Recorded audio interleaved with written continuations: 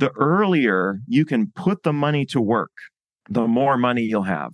And when I do retirement planning with people, we look at, okay, when do you want to retire? What variables can we manipulate to get you there? If I'm dealing with somebody who's 20 years old, we're going to change in the software. We're going to play around with how much money they're investing. And when we look at the program, investing a little bit more money makes a huge difference. But then when I'm dealing with somebody who's 55 and wants to retire in 10 years, investing more money, they have to invest a lot more money in order for it to make even the smallest amount of difference. And that is simply because of the power of compounding. Welcome to the Wealthy Woman Lawyer Podcast. What if you could hang out with successful women lawyers, ask them about growing their firms, managing resources like time, team, and systems, mastering money issues, and more?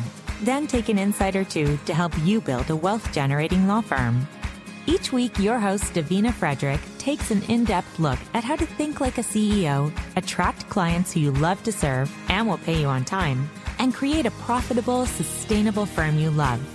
Davina is founder and CEO of Wealthy Woman Lawyer, and her goal is to give you the information you need to scale your law firm business from 6 to 7 figures in gross annual revenue, so you can fully fund and still have time to enjoy the lifestyle of your dreams. Now, here's Davina. Hi, this is Davina, and before we jump into today's show, I'd like first to introduce you to some of our sponsors. Over the last 4 years, Noble Marketing has tracked more than 250 law firms and discovered 60 to 80% of new client calls were generated through Google My Business and Google Ads. Basically, you need to be on Google. Noble Marketing can help. I recommend them because they have an incredible guarantee. Your campaign will be profitable in 3 months or less, or they'll work for free up to an additional 3 months.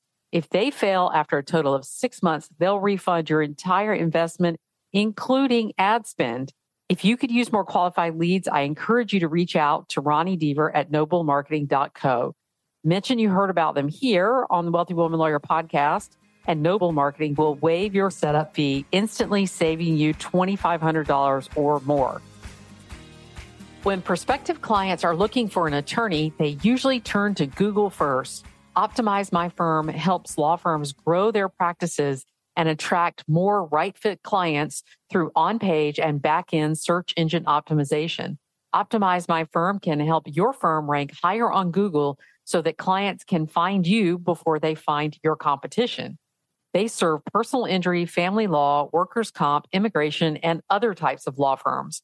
Optimize My Firm does SEO the right way, delivering meaningful results with geographic exclusivity and no contracts.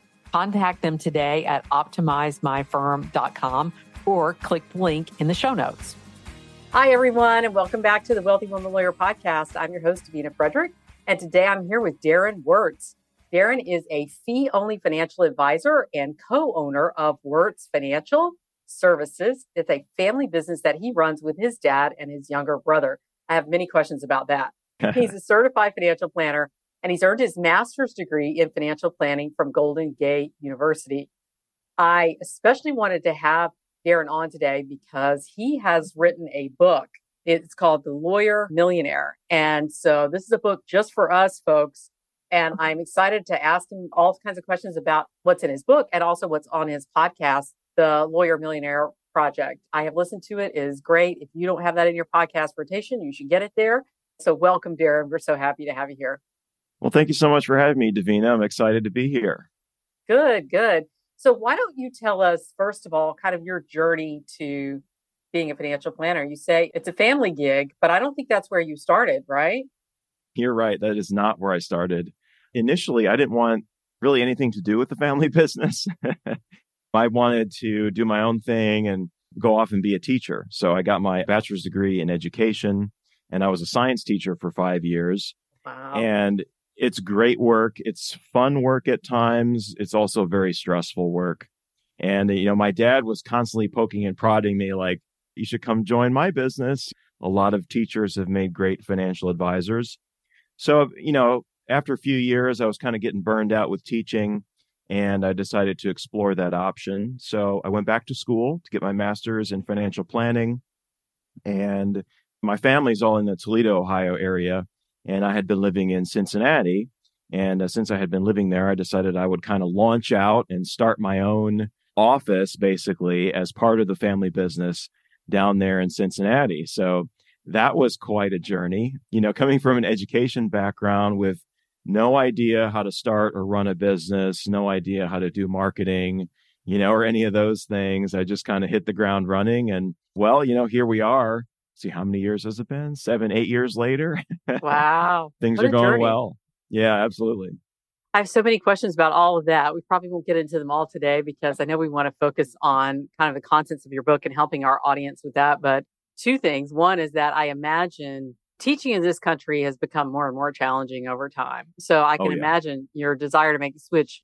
I'm impressed that you're a science teacher. That's awesome. Because not being a sciencey person myself, that impresses me. But also the challenge of sort of joining a family business. I can only imagine. I love my family dearly, but I really don't think we could be a business together. So that probably has a lot of nuance to it. But I think that's how a lot of people start businesses, is they often do it with family or they come up and join a family business. What was that like for you working with your dad and your brother, especially since they'd already sort of been in it? You were kind of coming in. Yeah. Well, actually, I was the second one in, and then my brother came in after me. I know I couldn't have done what I did if my dad hadn't been there to help me and guide me, and give me some knowledge and use his experience and wisdom to kind of get started. Because it's not difficult to become a financial advisor. You take your securities licensing tests and you get licensed and so forth. I wanted to have some extra credentials. That's why I did the master's degree program. But yeah, launching out on your own, that is tough. That is hard work, so I can kind of relate to attorneys who are, solo attorneys and have gone through that or who are trying to do that. It's not easy, but it is definitely a pathway to wealth to start your own business. And I knew that. I knew that eventually this was going to lead somewhere. I knew there were going to be a few really lean years where it's going to be tough. And there certainly were.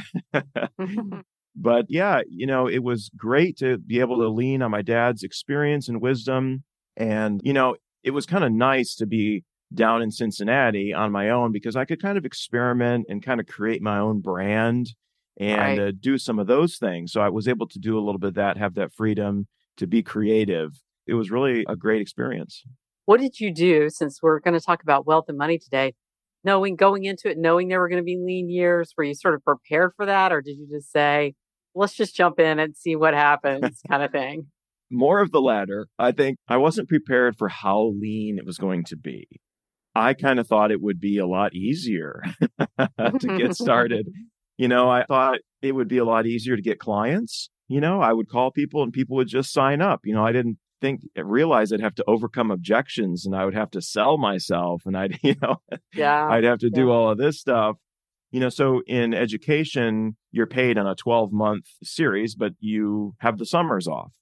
Right. So my plan was, when I finished that last year of teaching, I would have a few months in the summer where I was still getting paid and I could ramp up my business in about 3 months. Well, 3 months is not enough time to ramp up a business. Yeah. Surprise. Surprise. Yeah. So thankfully, I did have my teacher retirement, and this is a huge no-no. I tell people, do not withdraw money from your retirement fund. And that's what you did. I did it. I've been there. I know what that's like. I understand. I have compassion for being in that situation. I know what that's like. I know when you want to draw money from your retirement, you shouldn't, but you believe in yourself and you know that you're going somewhere. And you know that even though I'm going to be penalized, I'm going to pay taxes. And this is what every financial advisor should tell you not to do. I know that on the other side of this, I'm going to be able to save even more money. I did reach a point, but there does have to be a cutoff point. And that's very, very difficult because I deal with clients all the time who are in this situation where we're trying to build a business and we need some funds from our retirement. And once in a while, that's okay for a little while, but you've got to reach a point where you say, okay, I'm drawing a line in the sand and this is it. And I'm going to make it or break it. And I did that. about a year, maybe 2 years in, I had been sipping on my retirement funds as needed. And I just reached a point where I said, okay, this is it. I'm not taking another dime out of my retirement. I am going to make it happen. If I have to work harder, if I have to put in more hours, we are just going to do what it takes and we are going to make it happen. And I did it and I made it happen. So, I have that experience too. You have to reach that point where you're going to be serious with yourself and you say, okay, I could withdraw from this retirement fund, but I know that's not going to last forever, right? So I have to reach a point where I'm like, okay, this is it. From this point forward, we're just going to drive and we're going to make it happen. If I have to have some credit card debt, that's okay. I can pay that down eventually, but we have got to just kick this into gear and make it happen.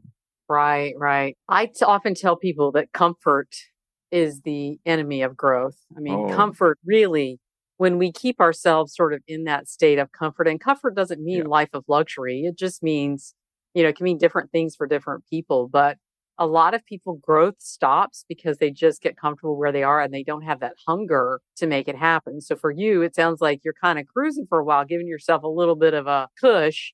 And then you reach a point where you're like, I've got to get hungry for this. And when it comes to, I've owned several small businesses and my husband has, and I'll tell you, hunger is the thing. It's that hunger for success, for more, for all of those, and not being satisfied with kind of where you are that makes the difference. And I know you're going to tell us that those retirement funds, they're not a cushion for us. They're for our future. They're paying the future bills, right? So let's talk about how you came to work with attorneys specifically and what compelled you to write this book, The Lawyer Millionaire, specifically for lawyers. Absolutely. As I was starting my business, I was learning about marketing and I was learning about the importance of having a well-defined niche.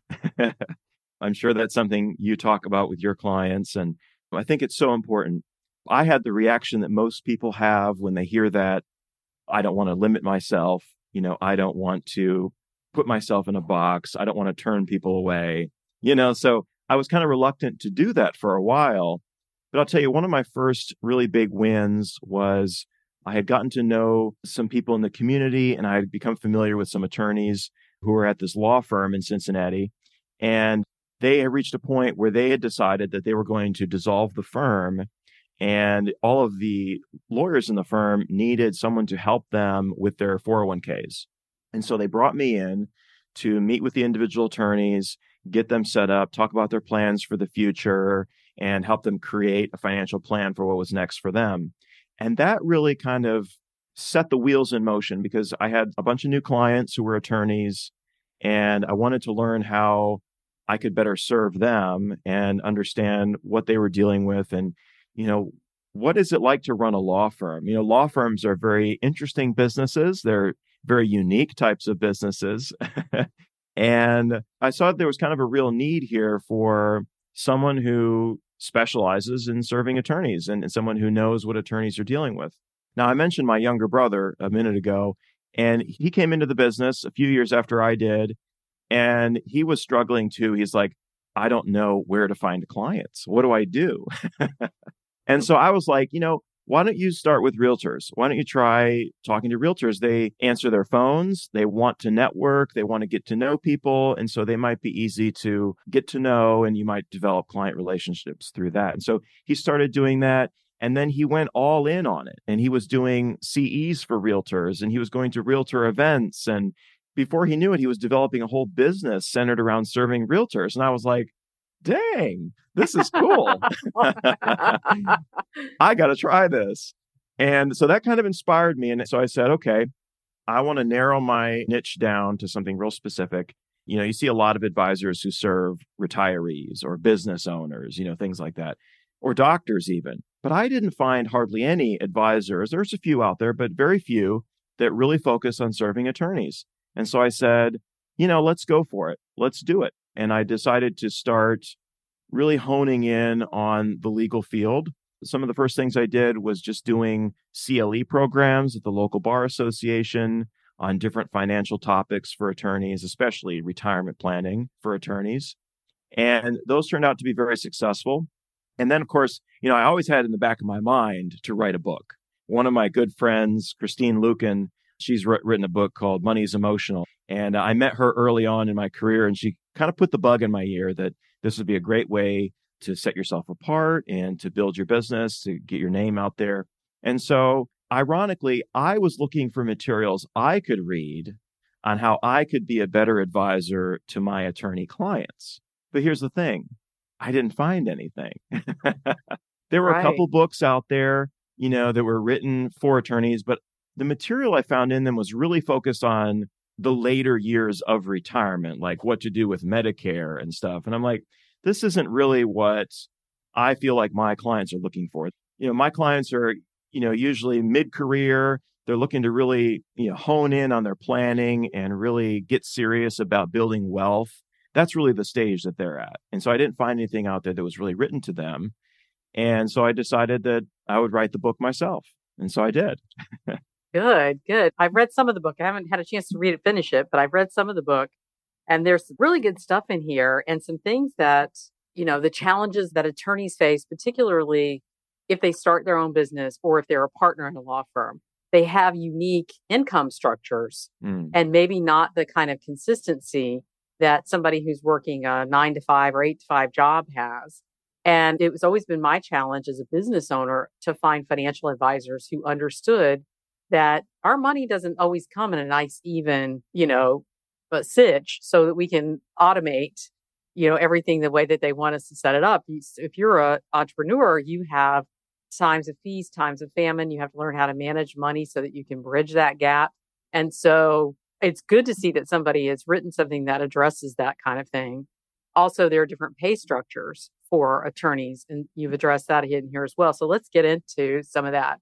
Let's talk about some of the unique challenges that you have found with lawyer clients that you think sets them apart from other sorts of businesses. Yeah, I think you hit the nail on the head with the compensation idea there. Not having a steady income is definitely a big thing. You don't just have to be a contingency fee attorney to experience this. If you're a solo attorney, you experience this. Yeah. The ups and downs in your income stream. So, I talk about in the book kind of some of the ways you can deal with that. One of the things you have to be really careful about that cycle because it's very easy to get yourself into trouble. And I've experienced that myself. So I can commiserate, with those circumstances. But, you get a bunch of clients, you get a bunch of new cases, you have a whole bunch of income, and then all of a sudden you're feeling great. I had this happen to me. A whole bunch of new clients and income's looking good. And then you start projecting this forward in your mind. You're like, okay, this is just how it's going to be now. Right. Not going to be any hard times here. It's good. Right. And so it's a funny story. Actually, my brother had a client who was selling a boat, and I was thinking about buying a boat. Did you buy the boat? No, thankfully, I did not buy a boat because, after those few months that were really good, I had a few months that were awful, and so I was like, okay, well, thank goodness I had enough in cash to survive the remaining months.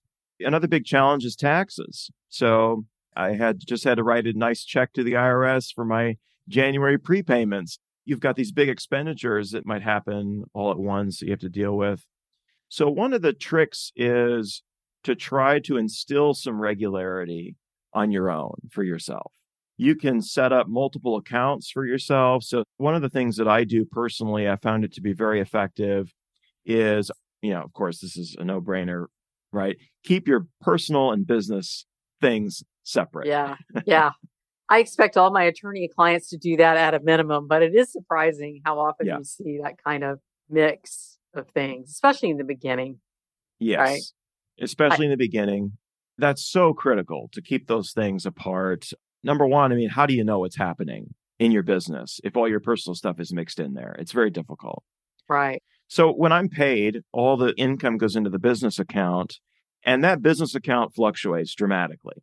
And then you could have a separate account that you pay yourself from that account. You try to instill some regularity in your financial life. So for me personally, I pay myself weekly, and that gives me some regularity that I know that I have an X amount of dollars to spend each week. And if it looks like there's not going to be that in the business account, you start hustling to make sure that it is so that you keep that cushion and that check there. I'm always recommending to my clients, depending on what their structure is, but as soon as they can set up a structure, a business structure other than solo, a true solo where you don't have an LLC or any sort of entity. Yeah. But, the IRS wants you to pay yourself a reasonable salary once you start making any decent amount of money. And that helps a lot, paying yourself that salary instead of waiting and paying yourself out of quarterly dividends or that kind of thing, because then you have that kind of set paycheck that you're going to get. And what I always say is that the dividends, a law firm cannot operate without a lawyer. So if you're a solo, and one of the expenses of the law firm is paying at least one lawyer. I always recommend more, but at least one lawyer. And that is you when you're starting out as a solo. So that's an expense of the firm. So you need to get to a point where you're paying yourself a reasonable salary. You're not profitable. So those fun little dividends that you get right now, if you're not paying yourself a regular, that's not profit. You're borrowing against the business to pay yourself those dividends. They aren't real dividends. I call them false profits. Clever. So really paying yourself a reasonable salary first, and then whatever's left over quarterly after you paid your salary and you paid your taxes and all of your expenses, then you're looking at that. And I don't always recommend at the beginning that you're taking those quarterly anyway. You need to build up that cushion, right? Did you experience that with some of the law firm owner clients that you work with, sort of coming in and they're taking dividends? Maybe they think they're taking profits, if really they haven't covered things like taxes and paying lawyers and all that kind of stuff where they're looking at. Have you encountered any of that? Oh, yeah, for sure. It's a very easy trap to get into. And you're so right. Once you set up that LLC structure and you have a paycheck for yourself, that really does put things into perspective. A lot of times it's just a matter of sitting down and doing the planning. And I know my attorney clients are so busy. Often they don't feel like they have the time to sit down and do the planning because they're busy running a business and being a professional. So that's tough. But if you sit down and you say, okay, here's what I'm going to pay myself, and make it part of that plan up front from the beginning, it's a non-negotiable. Here's what I'm going to pay myself. You just have to set that expectation for yourself up front. That's really critical, because a lot of times what happens is we get so busy in our businesses, we're spending time playing catch up. We're constantly looking in reverse. And I did that for a while, just spending what was left over, then you get yourself into a lot of trouble. So it's two sides of the coin, right? You have your business expenses and you have your personal expenses. And some of those business expenses are, non-discretionary. They absolutely have to happen. But then there's other things, right? Like, do I want to buy a new painting for the entryway? Trying to spruce things up, or do I want to invest in this? Or, there's discretionary expenses that we spend money in our businesses. And I have always been very quick to spend money on my business. It's funny because in my personal life, I would never spend a couple $1,000s on starting a podcast, let's say, but business wise, yeah, it's like, okay, click the button, swipe the card, let's go for it. So it's easy to fall into that trap of, well, I'm spending it on the business, so I can go ahead and spend it. And you have to understand that, well, paying myself, that's a business expense, as you mentioned, right? That's something that has to happen. That's a non-negotiable. So we have to make sure that happens first. And I'm really big on that. Make sure that you are paying yourself. Right. And, talk about starting a podcast. Both of us have podcasts. Yeah. And there's a lot that goes into a podcast. With every marketing initiative that you have to consider the return on the investment of that and how soon you're going to get that return. A podcast is kind of a long-term strategy. Mm-hmm. It's something that builds your reputation and your credibility, and it helps you expand your network and all those kinds of things. But you may not see a payoff from that right away. So you're making those business decisions. So it's important, especially when you're small and you're starting out, to kind of make sure you are paying yourself first before you start sort of investing in those kind of things. But I want to talk about, a lot of our listeners are further along the line. Mm-hmm. They're expanding and they're hiring people and that kind of stuff. And they may be paying themselves. They may be taking some dividends out of the company as bonuses or whatever. But I want to talk about a lump sum mentality, because I know I have it and I know other people have it. in that I'm going to get a lump sum and I'm going to be able to do a lot of things with the lump sum. And you're smiling. So I know you can relate to this. You've probably done this, but it's human nature. We'll get a lump sum. And how many people say April is a great month for like divorce lawyers because people get their tax return heading down there and they're using that lump sum to pay the lawyer, right, to do their divorce or whatever. So we all have that lump sum mentality, whether you're doing contingency or you're doing something where you're selling a flat rate service or you're settling a case for a client or, something where you might get a lump sum. What have you seen with lawyers, some of the mistakes they make when they receive that sort of lump sum, and what could they do better? Well, typically the mistake is we blow it. I have all this cash and I can use it, but you have to think about all the things that are connected with that. And, taxes would be a big first start. What are the taxes going to be on this extra amount of income? Am I making sure I'm putting a certain amount of that away for tax purposes? It's the wealth effect. And it's an economic term. When people's 401ks are bigger, when their stock portfolios are bigger, they feel wealthier and they spend more money. When we feel wealthier, we spend more money. And when you get a lump sum of money, you feel wealthier. You may not actually be, wealthier on paper. You're the same person, right? But we have this tendency, it's a psychological thing where all of a sudden we feel like we have more. And so we feel like we can spend more. And so you kind of get into that trap. So what I would recommend for that type of situation where you get a lump sum of money is have a plan for maybe giving it to yourself slowly, right? Put it into a separate account and pay it back to yourself over a period of time. If I have $12,000, boom, in my account right now, yeah, I feel a lot wealthier. I might go out and spend it all, on something. But if I get an extra $1,000 a month for the next 12 months, I don't feel that much wealthier. I actually feel the same. And I'm going to probably exercise a lot more financial discipline. So that could be one way you could deal with it. Another thing to think about is, people who have a regular paycheck, it's easier to save because you set it up on auto. You have an X amount coming out of your paycheck each month or each week or whatever it is. When you receive a large amount of cash or you're getting punctuated payments, right? Instead of kind of a consistent cash flow. One of the ways you can think about saving is to think about it percentage-wise. I want to be able to save 10% of my income.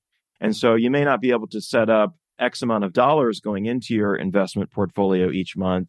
But let's say you get paid $50,000 all at once and you're like, okay, I know that 10% of it needs to go into retirement. So I'm going to take 5,000 out of it and I'm going to put that immediately into retirement. And then the last thing I would say is treat your savings like a bill and pay it first. Oh, yeah. If you know how much you need to save for retirement or what your ideal amount is, make that one of your expenses. That's just like the light bill or the gas bill. And I've got to pay that one first. And then I can deal with everything else. You shift that up on your priority list, you'll make sure that it happens. Right. That is good advice because I actually follow that advice myself. When you make your savings and investment, it's just a monthly thing, just like everything else is. And you set it up, especially in a way that you could set up to automate it. I hope you're enjoying the Wealthy Woman Lawyer podcast. We'll get back to the show in just a moment. But first, I'd like to thank some of our sponsors. In the next 10 years, 90% of legal services will be delivered online. Gavel is the software lawyers are using to streamline internal document automation and build online legal products like Landlord Legal or Hello Divorce. With Gavel, you can easily build client intake that generates document sets through powerful logic-based document automation. Gavel, formerly known as Documate, can be used internally or you can make it client-facing. It also integrates with nearly everything. Clio even rated Gavel their best integration tool. Visit www.gavel.io and mention the Wealthy Woman Lawyer podcast for a free 14-day trial, or just click on the link in the show notes. Wealthy Woman Lawyer helps women law firm owners scale their law firm businesses to and through $1 million without overwork and overwhelm. If you are a woman law firm owner who wants to make more money, but doesn't want to work yourself into the ground in the process, then I invite you to check out my free training, 3 Stages from Law Firm Solo to CEO, How to Get to 7 Figures Faster with my proven $1 million law firm growth roadmap.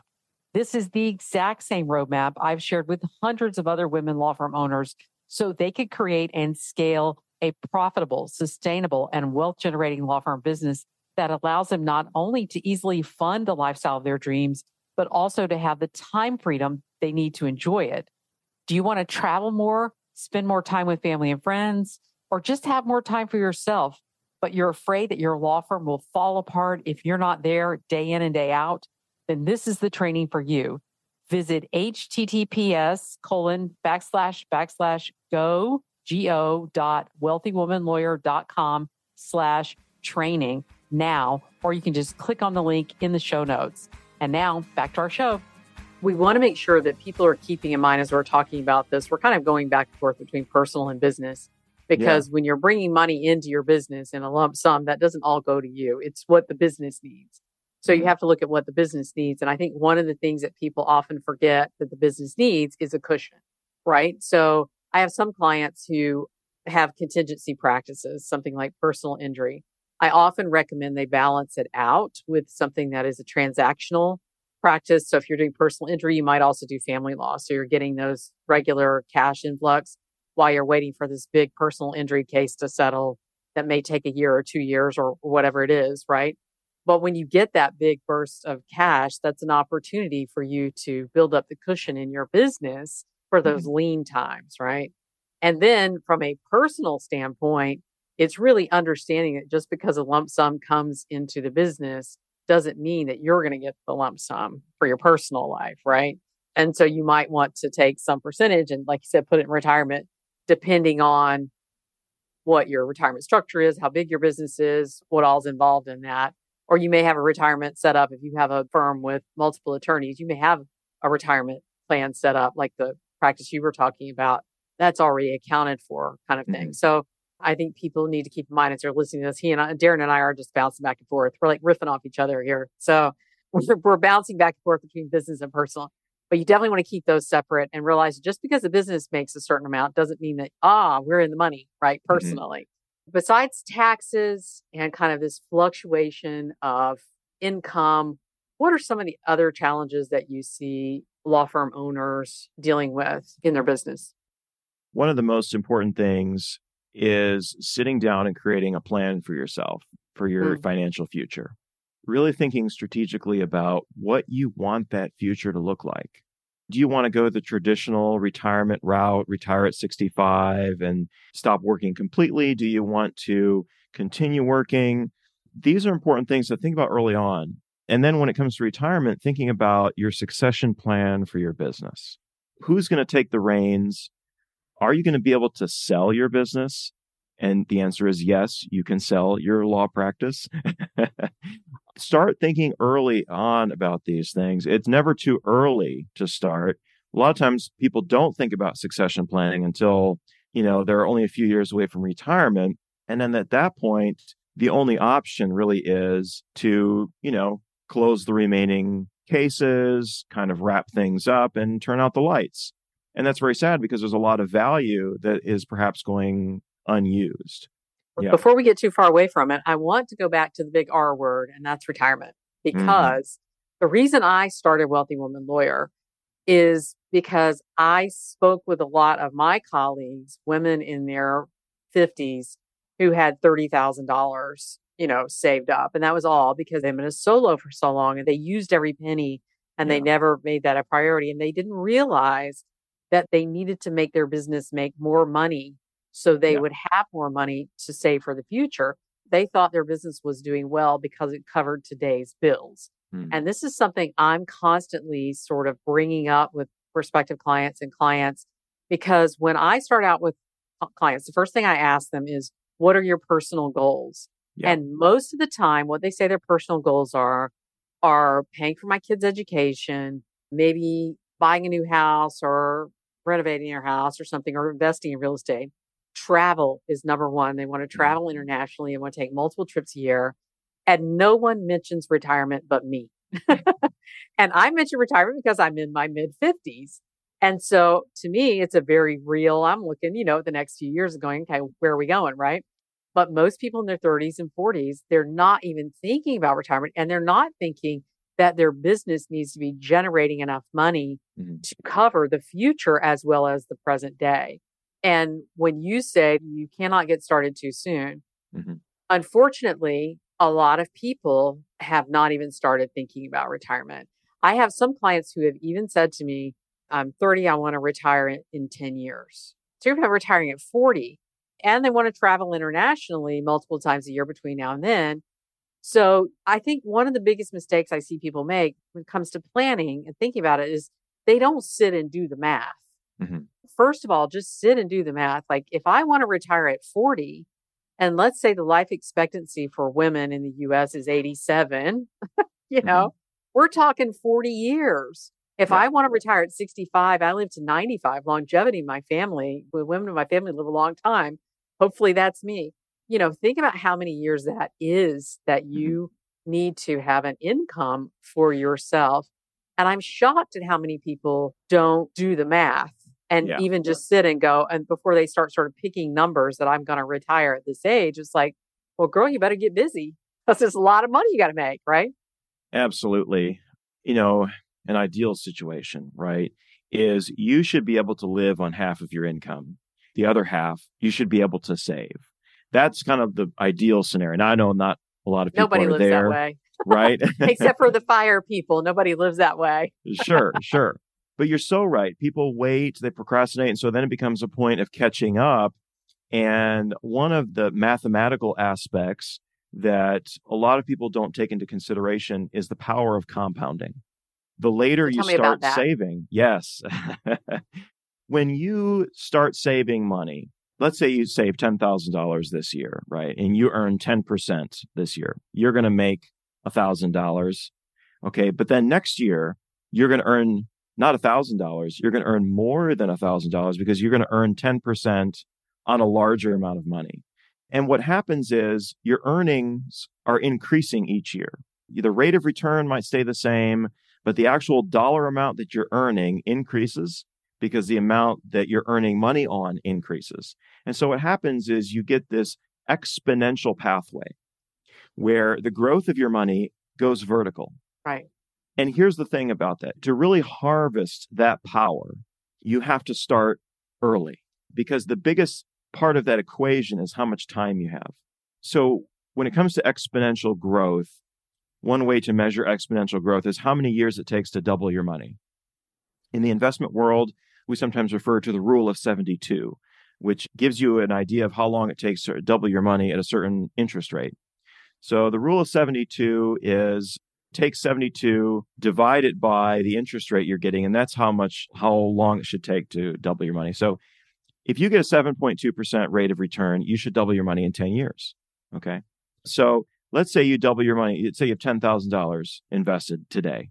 In 10 years, 7.2%, that's a reasonable expectation for the stock market over a 10-year period. So let's say 10 years from now, you have 20,000. Well, then 10 years from then, you're not going to have 30,000, you're going to have 40,000. And then 10 years from then, you'll have 80. Let's make it 100,000. It goes up to 200 after 10 years, and then it goes to 400. And then it goes to 800,000. Now we're talking serious money. Right. So the earlier you can put the money to work, the more money you'll have. And when I do retirement planning with people, we look at, okay, when do you want to retire? What variables can we manipulate to get you there? If I'm dealing with somebody who's 20 years old, we're going to change in the software. We're going to play around with how much money they're investing. And when we look at the program, investing a little bit more money makes a huge difference. But then when I'm dealing with somebody who's 55 and wants to retire in 10 years, investing more money, they have to invest a lot more money in order for it to make even the smallest amount of difference. And that is simply because of the power of compounding. So I think that I preach it all day long. I think it's something that people really need to understand and to grasp, because if we truly understood it, we would want to invest those dollars a lot earlier and get that money to work a lot earlier. And so I tell people all day long, you've got to start investing, even if it's tough, even if it's hard. From early on, early in your career, you've got to start putting money into your investments. One of the things that financial advisors will tell you, you start early, start early. But when you're having a conversation with somebody in their 40s who hasn't invested much, life has gone by. And that is what we see a lot of when I'm talking with people about their finances, is there's a lot of, yeah, I don't really have much retirement.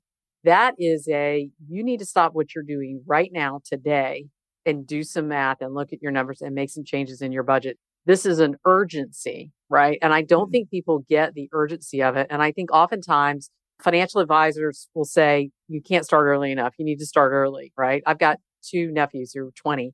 They've got index funds. Like I'm already on them, let's put some, right? So their mother's on them. I'm on them. Everybody's all telling them all the mistakes we ever made, right? Because I was the one who worked a great job, took my 401k money and used it to spend when I left that job, to cover myself till I found another one. All of the mistakes can be made. I did.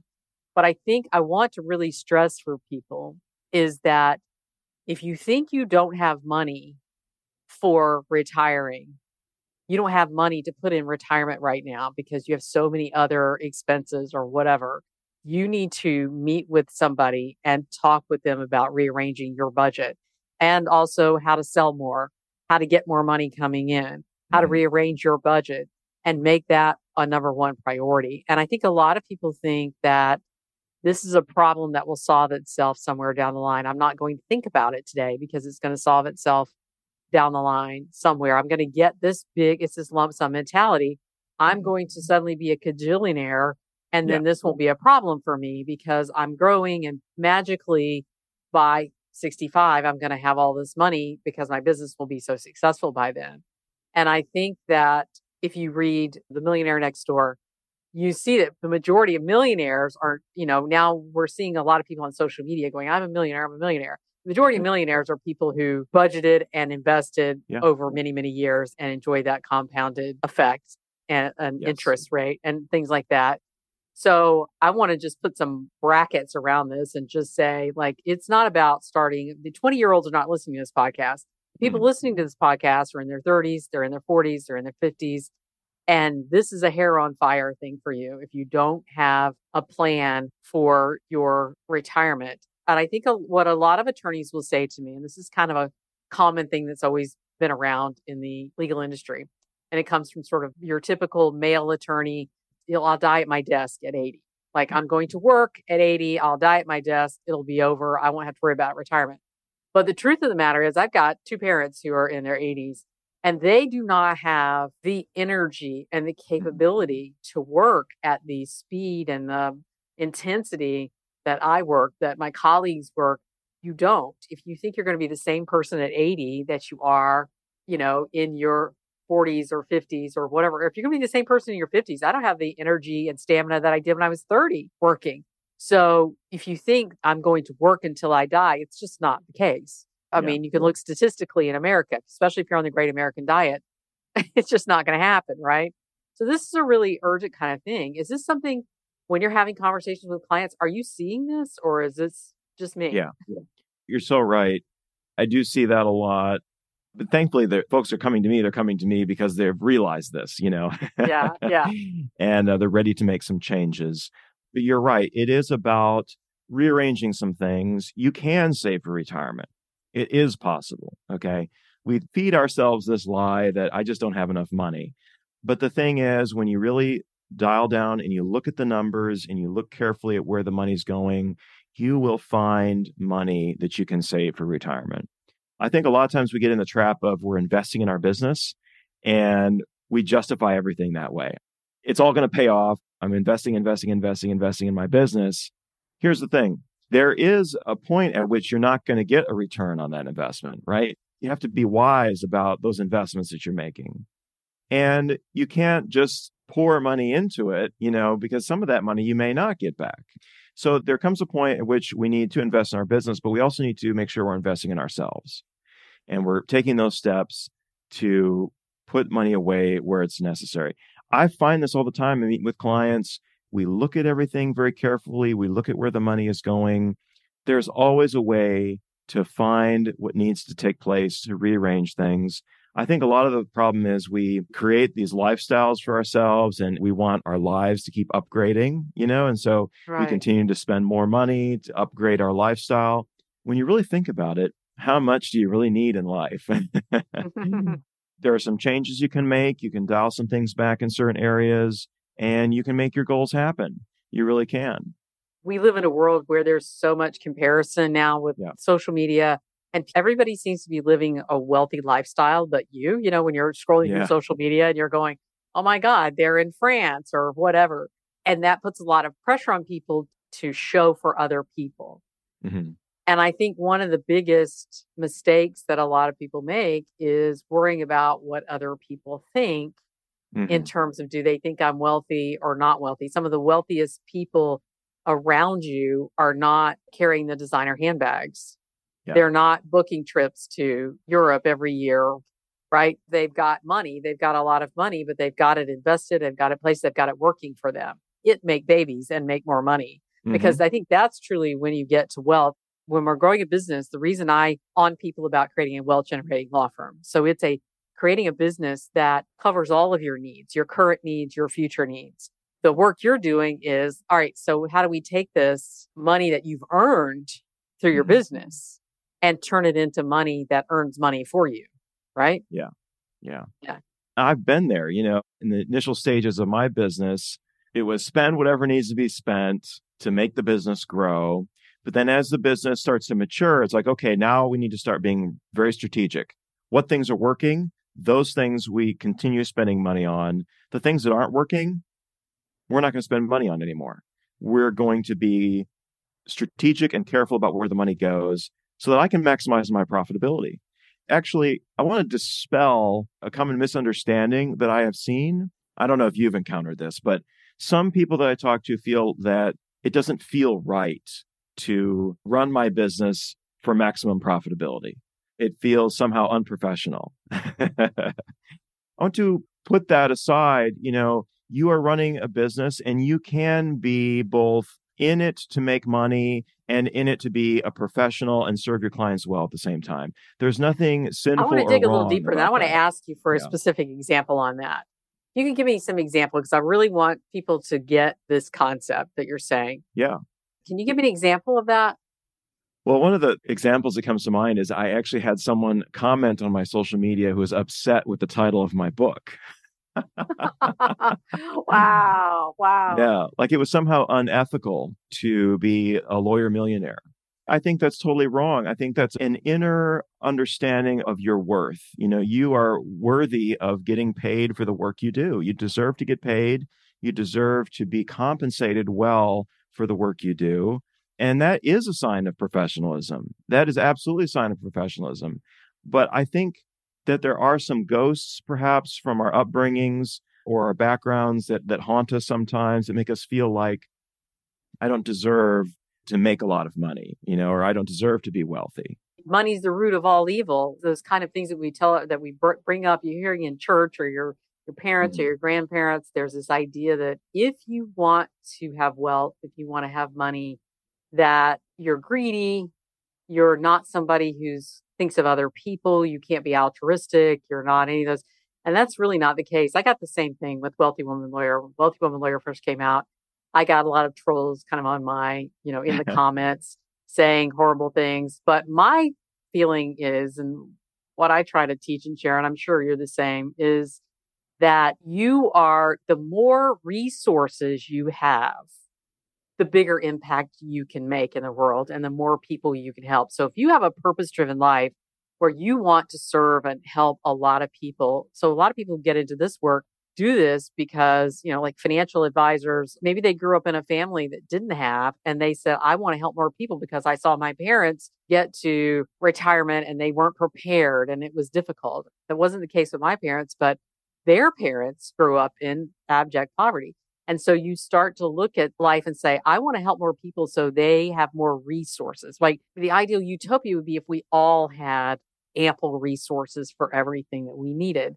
So focusing on growing your resources allows you to help more people get more resources for them, whatever that is. So solving their problem. If you're a lawyer and you're helping somebody solve their problem, you're helping them, their legal problem, you're helping them move forward with their life. And they should pay you for it because you invested a lot to get here. And the thing to keep in mind too, I always say your business and your person are separate.